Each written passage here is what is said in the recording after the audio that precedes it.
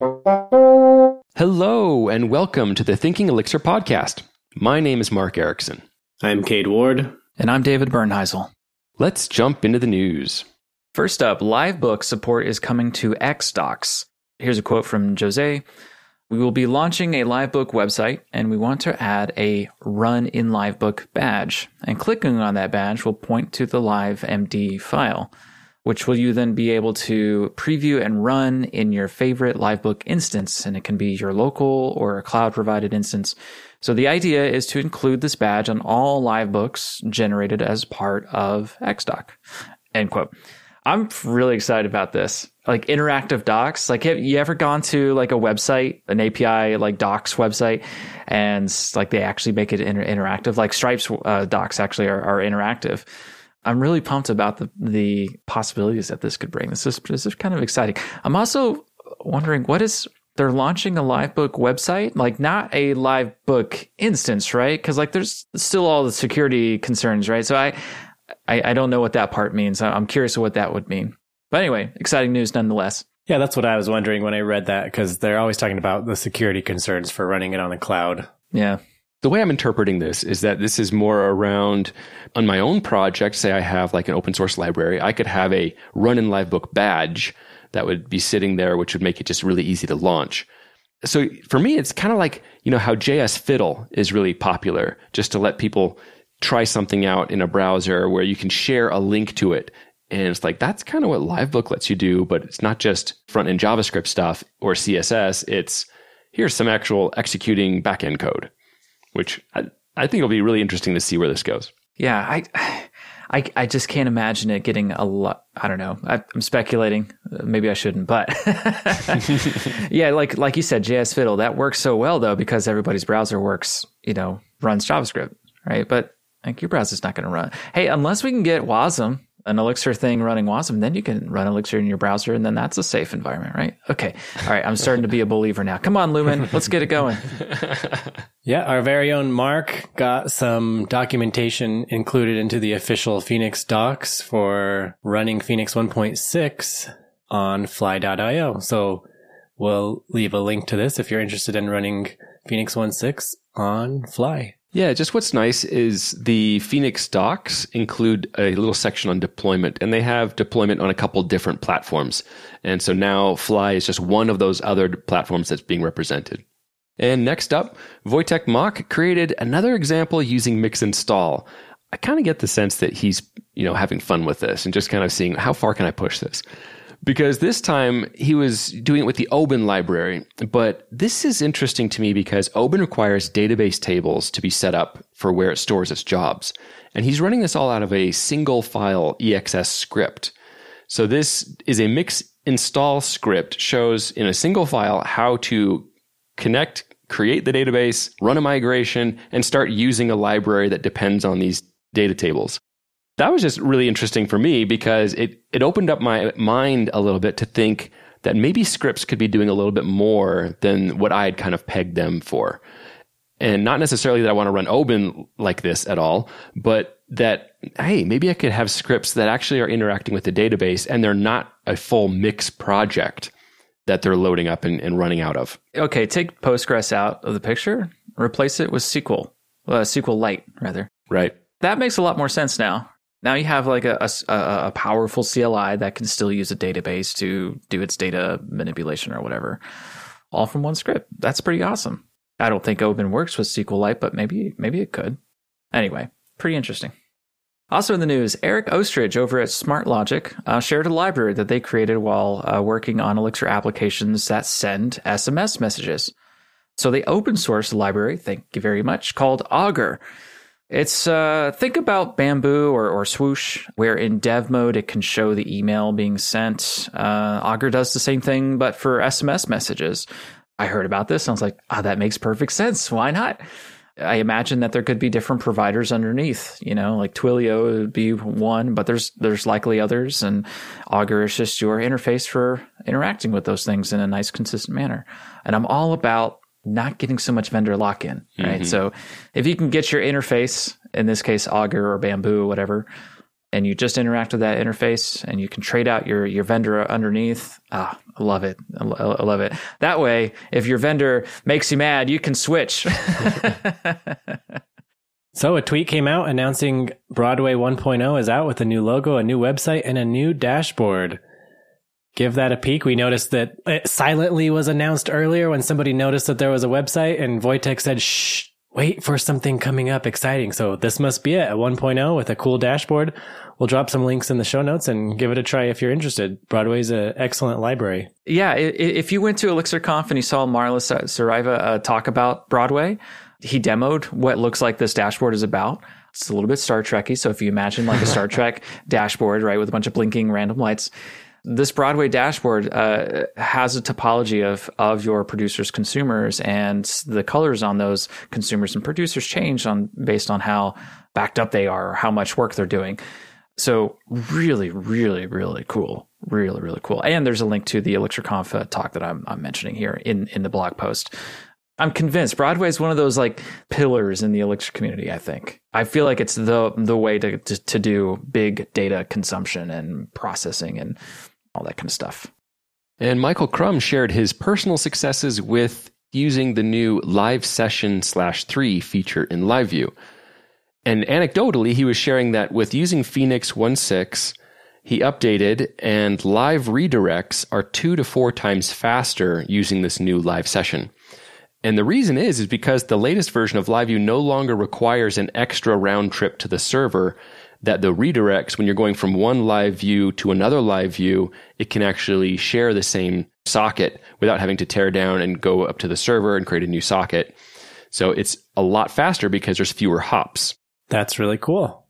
That's a great improvement. And that makes a lot of sense, actually. Yeah. And when you're doing websites where you have just a ton of live view pages, and that's what you're switching between, that just makes it that much faster. Yeah, and just to be clear though, like this isn't a free upgrade. You actually have to like adjust your code to leverage that. But it looks like it'd be pretty easy to do. Yeah.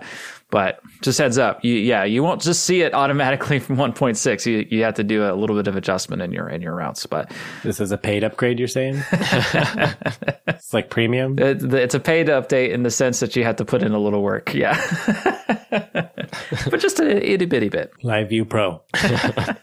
So Exorcism V3 will be launching soon. And at the time that this comes out, it might actually already be out. Angelika Taborska talked with us in episode 50 about it, where she shared a lot of what was going into the new version 3, and that they've been working on this as the whole Exorcism.io platform for some time.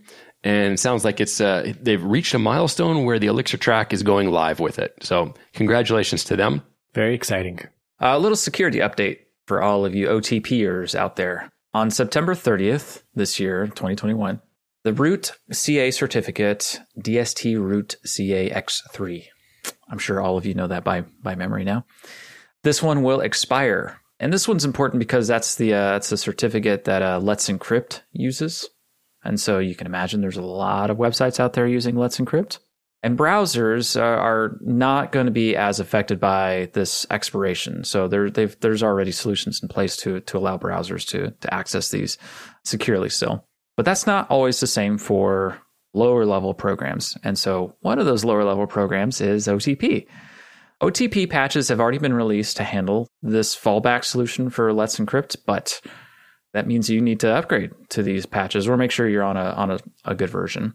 So there's lots of details in this. We're not going to talk about it here. So we'll have links to those details.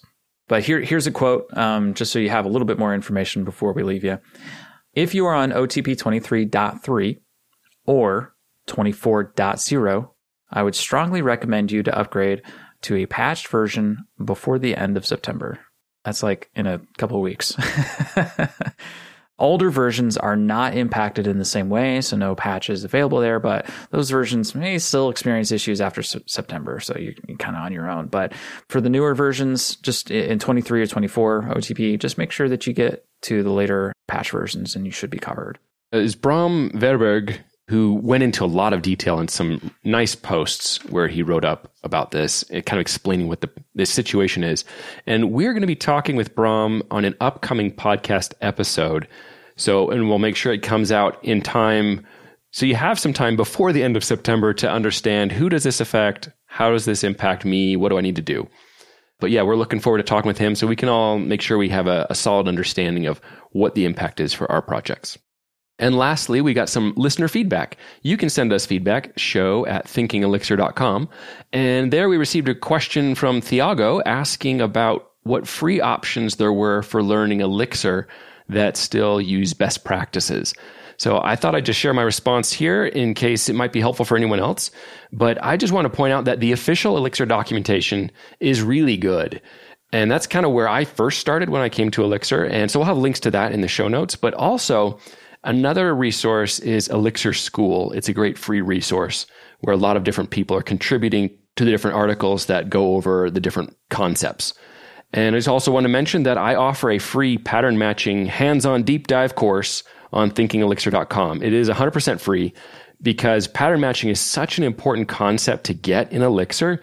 It shows up everywhere and it changes how you code. I just considered it like really important that people be able to have fun with it and feel the power of it and get it. And so that's free, and you can check that out on thinkingelixir.com. So those are our 3 resources. Do you guys have any that you want to point out? Elixir School is really it for me. But other than that, yeah, hex docs. You mentioned the Elixirling docs. So like there is elixirling.org and they've got good docs there. But I'd rather go to the hex docs. Those are so much more fully fleshed out. Yeah, great place. Yeah, there are guides and everything in the hex docs for Elixir and everything. Yeah, we should include a link to that too. I just ask Mark when I have questions about Elixir. Yeah. We'll include his personal cell phone number in the notes. You say that jokingly, but that's actually a good point. Like there's good other good resources too that are a little bit less organized, right? And that's just the community areas, right? There's Slack, there's Discord, there's Telegram group out there, there's elixirforum.com. Those are all good community places to learn Elixir too. Now, they're not going to be organized to teach you Elixir, but those are good places for specific questions. If you have a question or feedback, we'd love to hear from you. You can message us, show@thinkingelixir.com. And that's it for the news. Today, we're being joined by our special guest, Peter Ulrich. Peter, welcome to the show. Thank you very much for having me. So, Peter, I was excited to be able to have you come on and talk with us because I saw something you were doing. You're playing with nerves, and I could tell you were getting excited about it. You were blogging about it, and you're showing cool pictures, and it's like these super tiny little boards with these SIM cards on them for like talking to phone systems. Like, this is so tiny and so cute. And you got them like stacked on top of each other. And I was like, man, that is awesome. I think something like that, playing with phone systems and stuff, is perhaps, it seemed to me to be an easier way to get started with nerves as opposed to worrying about separate motors that are attached and servos and things like that. So I thought that would be a cool place to start. And I wanted to hear about where you were going with this and what you saw as what made this interesting for you. But before we jump into all that, I'd love to hear a little bit more about you. So where do you live and what kind of work are you doing? I live in Germany currently, but I'm moving away in 2 weeks to Kenya in Africa. I am not originally a software developer, but currently I do work as a senior software engineer with Elixir.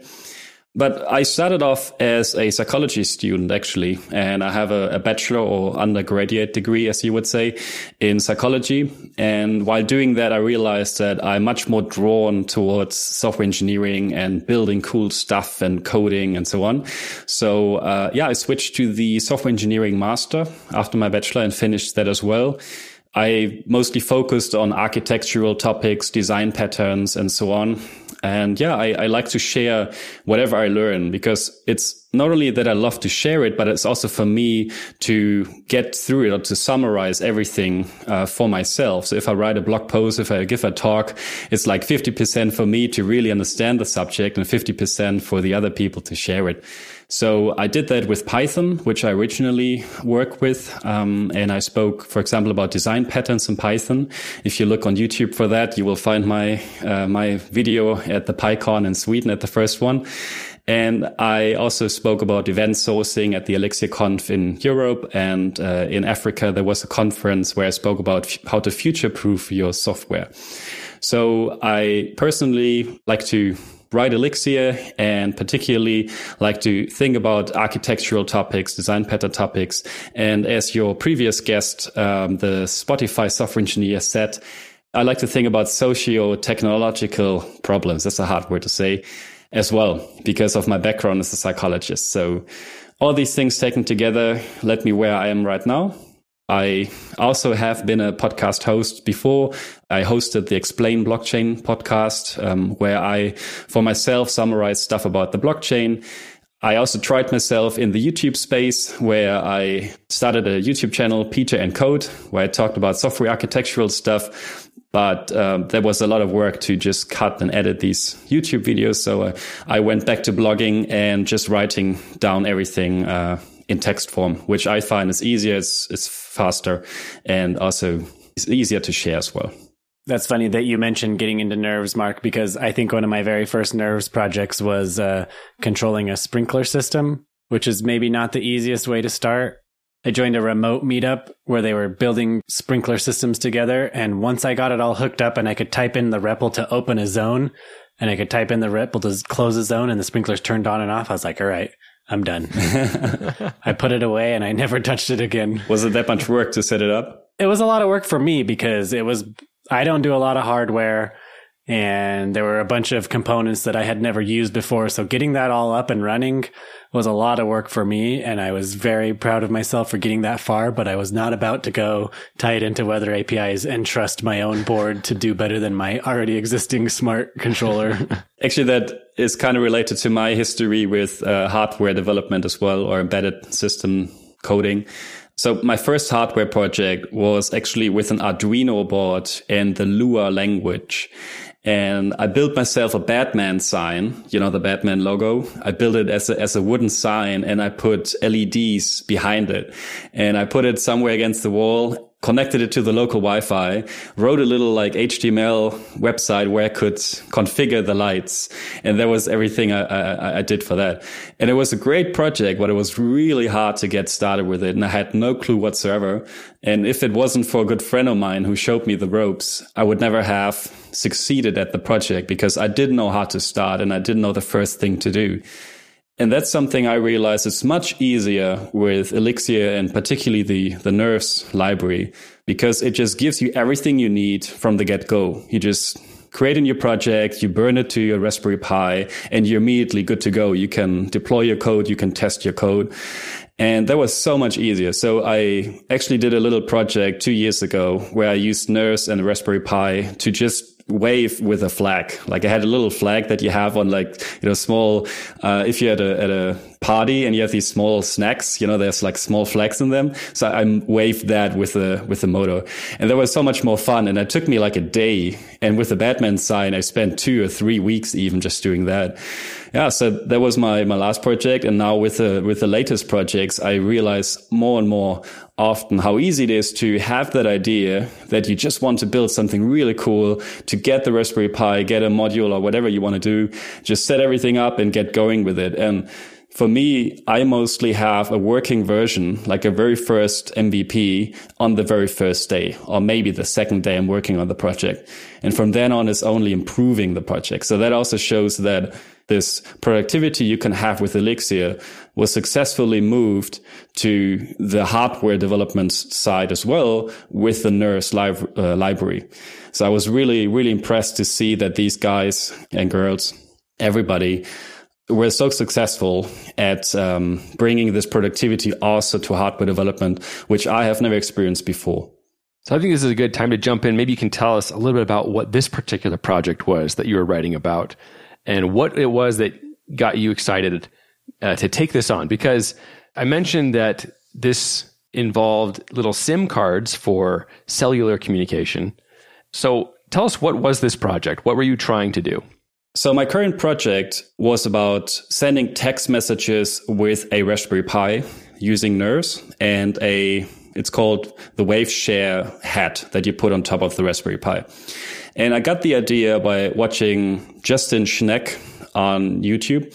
He just talked about Nerves and how Nerves can be useful in the IoT area, in the IoT industry.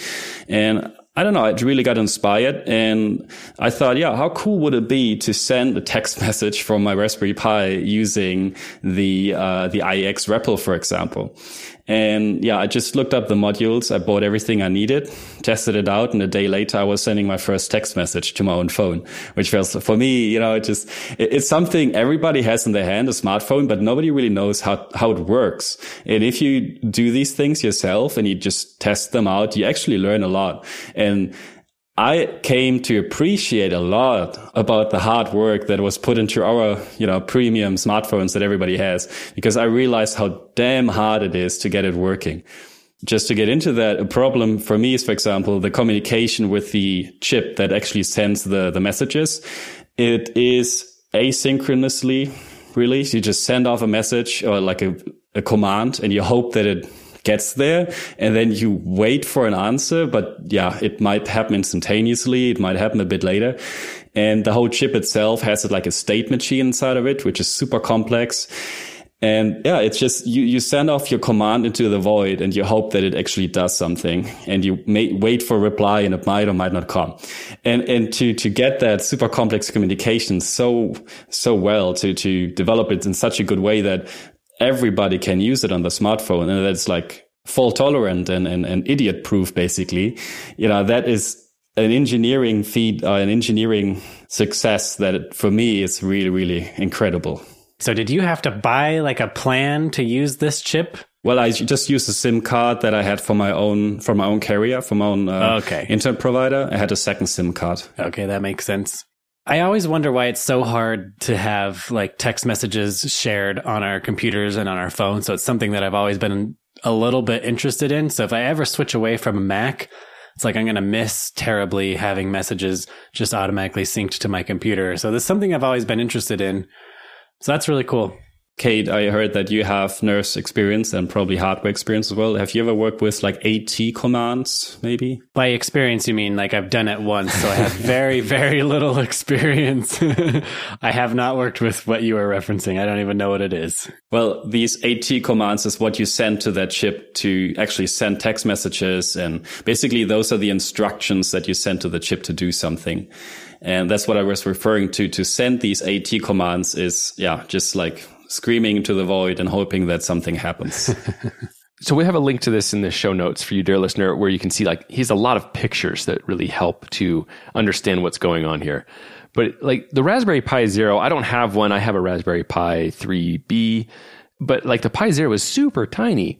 It's quite cute. And then it looks like the Waveshare hat that has the antenna and holds the SIM card. That looks like it has the exact same footprint of the Pi Zero, so it just stacks right on top. Is that right? Yeah, exactly. It fits right in there. It's really made, well, it's not made for that particular Raspberry Pi, but it just happens to have the same dimensions. So you were inspired by this video from Justin Schneck. And did you have any idea of, this is what I want to do with sending text messages? Something beyond just, I want to see if I can send a text message. Did you have any other plan for where this might go or what you could see as a possibility here? Never really, no. I must admit, these are purely experimental projects that I'm doing. And it is my way of learning, really. So I have this idea, just randomly, how can I send a text message from a Raspberry Pi? And then I see what I need to make it happen. And the problem here is also, once I finish that first step, once I get that MVP, I send a text message, basically. I personally tend to just drop the whole project. So maybe that sounds familiar to some of you, but that's why I tell myself, okay, I not only want to succeed at what I'm planning, but I also want to write it up, to make a podcast episode about it back in the day, or YouTube video about it. Because for me, the whole project is only done when I publish something about it. And that's also for me like an extra learning step where I summarize everything. And, I actually, when I write these blog posts, I redo the entire project. Like I tear everything apart and then I go back and to square one and like build together the hardware and everything, write the code new, just to really make sure that if you, the reader, read the blog post, that you can really do every single step and that I haven't forgotten something in between. Because you mentioned that I have a lot of pictures in the blog post, What I thought when I got started with Nerves and the whole ecosystem is that I couldn't really find a lot of beginner-friendly blog posts, really idiot-proof blog posts about how to connect that wire to that socket or whatever. Really easy, really simple steps. So that's why I thought, okay, if I write a blog post about, for example, the sending a text message, I really want to document the entire process and make it accessible for everybody who wants to do it as well. So that's why I really took a picture of every single step and explain also, that, for example, you have to put the wave share head on, like in a certain direction on top of the Raspberry Pi, because you can also get it wrong and then it doesn't work. And that's why I really documented everything there. Yeah, that's really true. When I was doing one of my first Nerves projects with the sprinkler thing, I just had no clue what I was doing. And if it wasn't for that, if it was that Nerves remote meetup that they did, and they might still be doing it actually, and it's remote, so it's open to everyone. John Karstens, I think is his name, was doing a presentation on how to hook everything up. And I would have to go to the recording of that remote meetup and pause it and very carefully examine all of his diagrams that he was putting up on the screen and okay, reverse a couple more seconds. What is he saying? Let me listen to what he's saying again 10 more times because I don't fully understand what's going on here. And very painstakingly had to connect all the components together. And so when I got it working, I was like, wow, this is amazing. That was not easy. I realized though, because 2 years ago I did this flag waving project, and back then I really had to do the same thing. I had to look at schemas, which wire had to go into which input, basically, and I had to do that myself. And I didn't know anything about hardware at that point, so I didn't know what I was doing. And back then it took me quite a while to get the wiring correctly, and then to know that I had to send a certain code or a certain output voltage on this GPIO socket, whatever. I still don't know what all these things mean. But back in the day, it was really from the ground up, you had to do everything yourself. And now coming back 2 years later to the ecosystem, what I found really, really great to see is that for the most common modules, you will find an Elixir library, how to use it. And for example, I'm working on the second project where I just have some temperature measurements and I have a CO2 measurement. And actually, I was a bit afraid about that because I knew, okay, maybe these modules don't have an existing Elixir library and I have to spend a lot of time on developing myself. But I was very happy to see that also on the Nerves website, they have a library of all their module libraries. And if you buy a module, you can first thing go there and have a look whether there's a library referenced. And most of these libraries, they show you exactly how to get started. So just start a gen server here, send this code, and you immediately get back the measurements you want to. And that's really nice to see that now they have these super beginner-friendly entry-level libraries where you can just put something in the Raspberry Pi and get started right away. Yeah. And speaking of things that help you get started, huge shout out to whoever did the over-the-air firmware updates. That's a game changer. The first time I did hardware was not that easy, but I remember starting up my Nerves project, you burn it to the disk once and then you're good to go as long as you got your config for your Wi-Fi correct the first time around. You're good to go, no more burning. That was an awesome experience. So you guys mentioned some different features like over-the-air updates and the library of libraries so you can find existing code to leverage. I'm just curious now, Peter, with you having started on this project, what was it like doing a project in Nerves here today? Compared to what you've done previously, was it as hard as you thought it would be, harder, easier? Kind of where did it fall with the experience? It was easier than I expected. If you don't leave the trodden path, I think the expression is in English, as long as you don't go outside the boundaries. So if you have a module and you have a library that is written already for that module, it's super easy to get started. It became even easier by the Nerves Livebook project that Frank Hunleth presented a couple of weeks ago, because now you can write the code on the Raspberry Pi basically and execute it immediately on the beam. So you can just do this experimental development and just see what happens if you send certain codes and do certain things right on the Raspberry Pi. And Kate, you mentioned earlier that over-the-air updates were a game changer for you because you could write the code on your computer and then send it to your device over the air.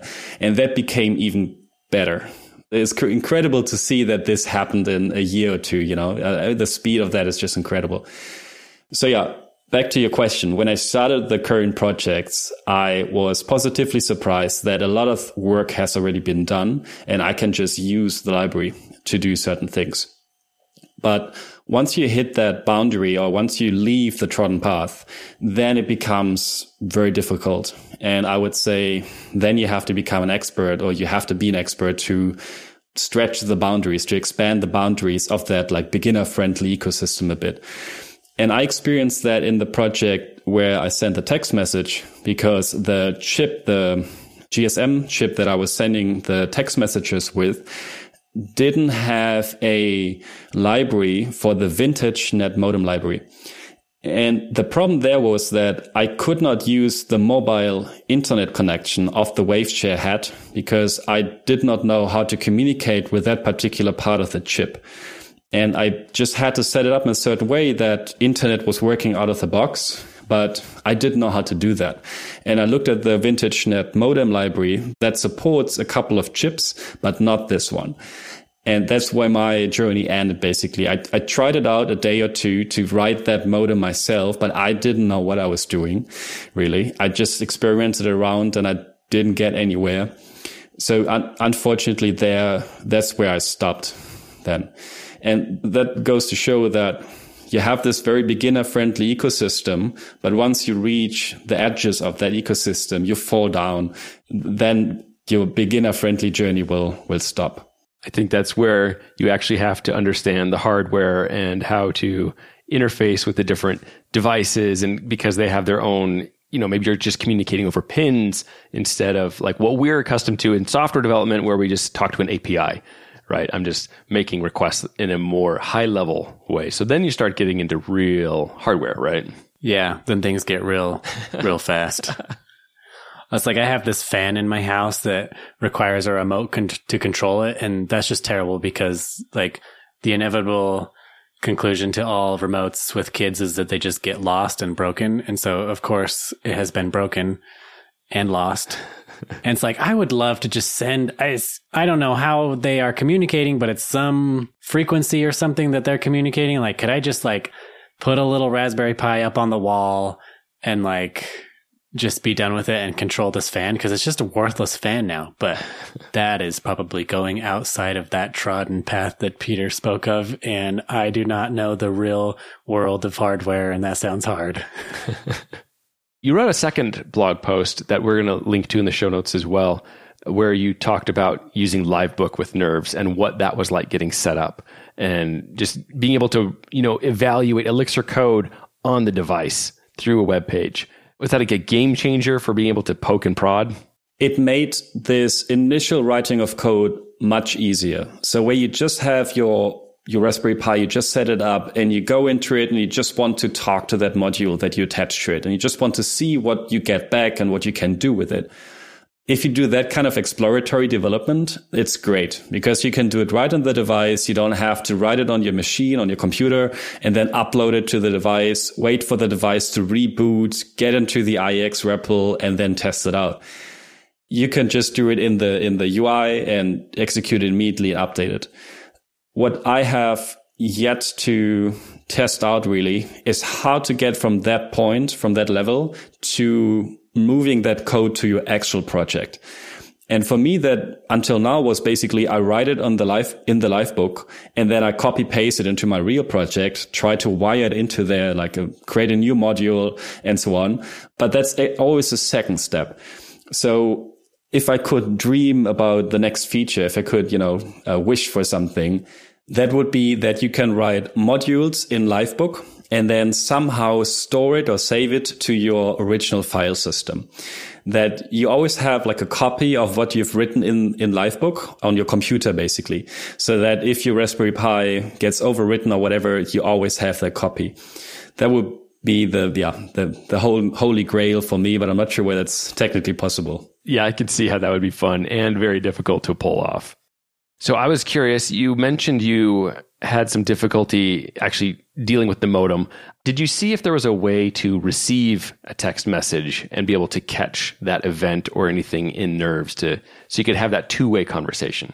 It is actually possible. Yeah, I haven't done it, but yes, you can send a text message to the number, and there is a command, an AT command that you can send to that chip to give you like 1 or 2 or 10 latest text messages. So you can read them out from the chip. I guess that the text messages are stored on the chip and you just read them out.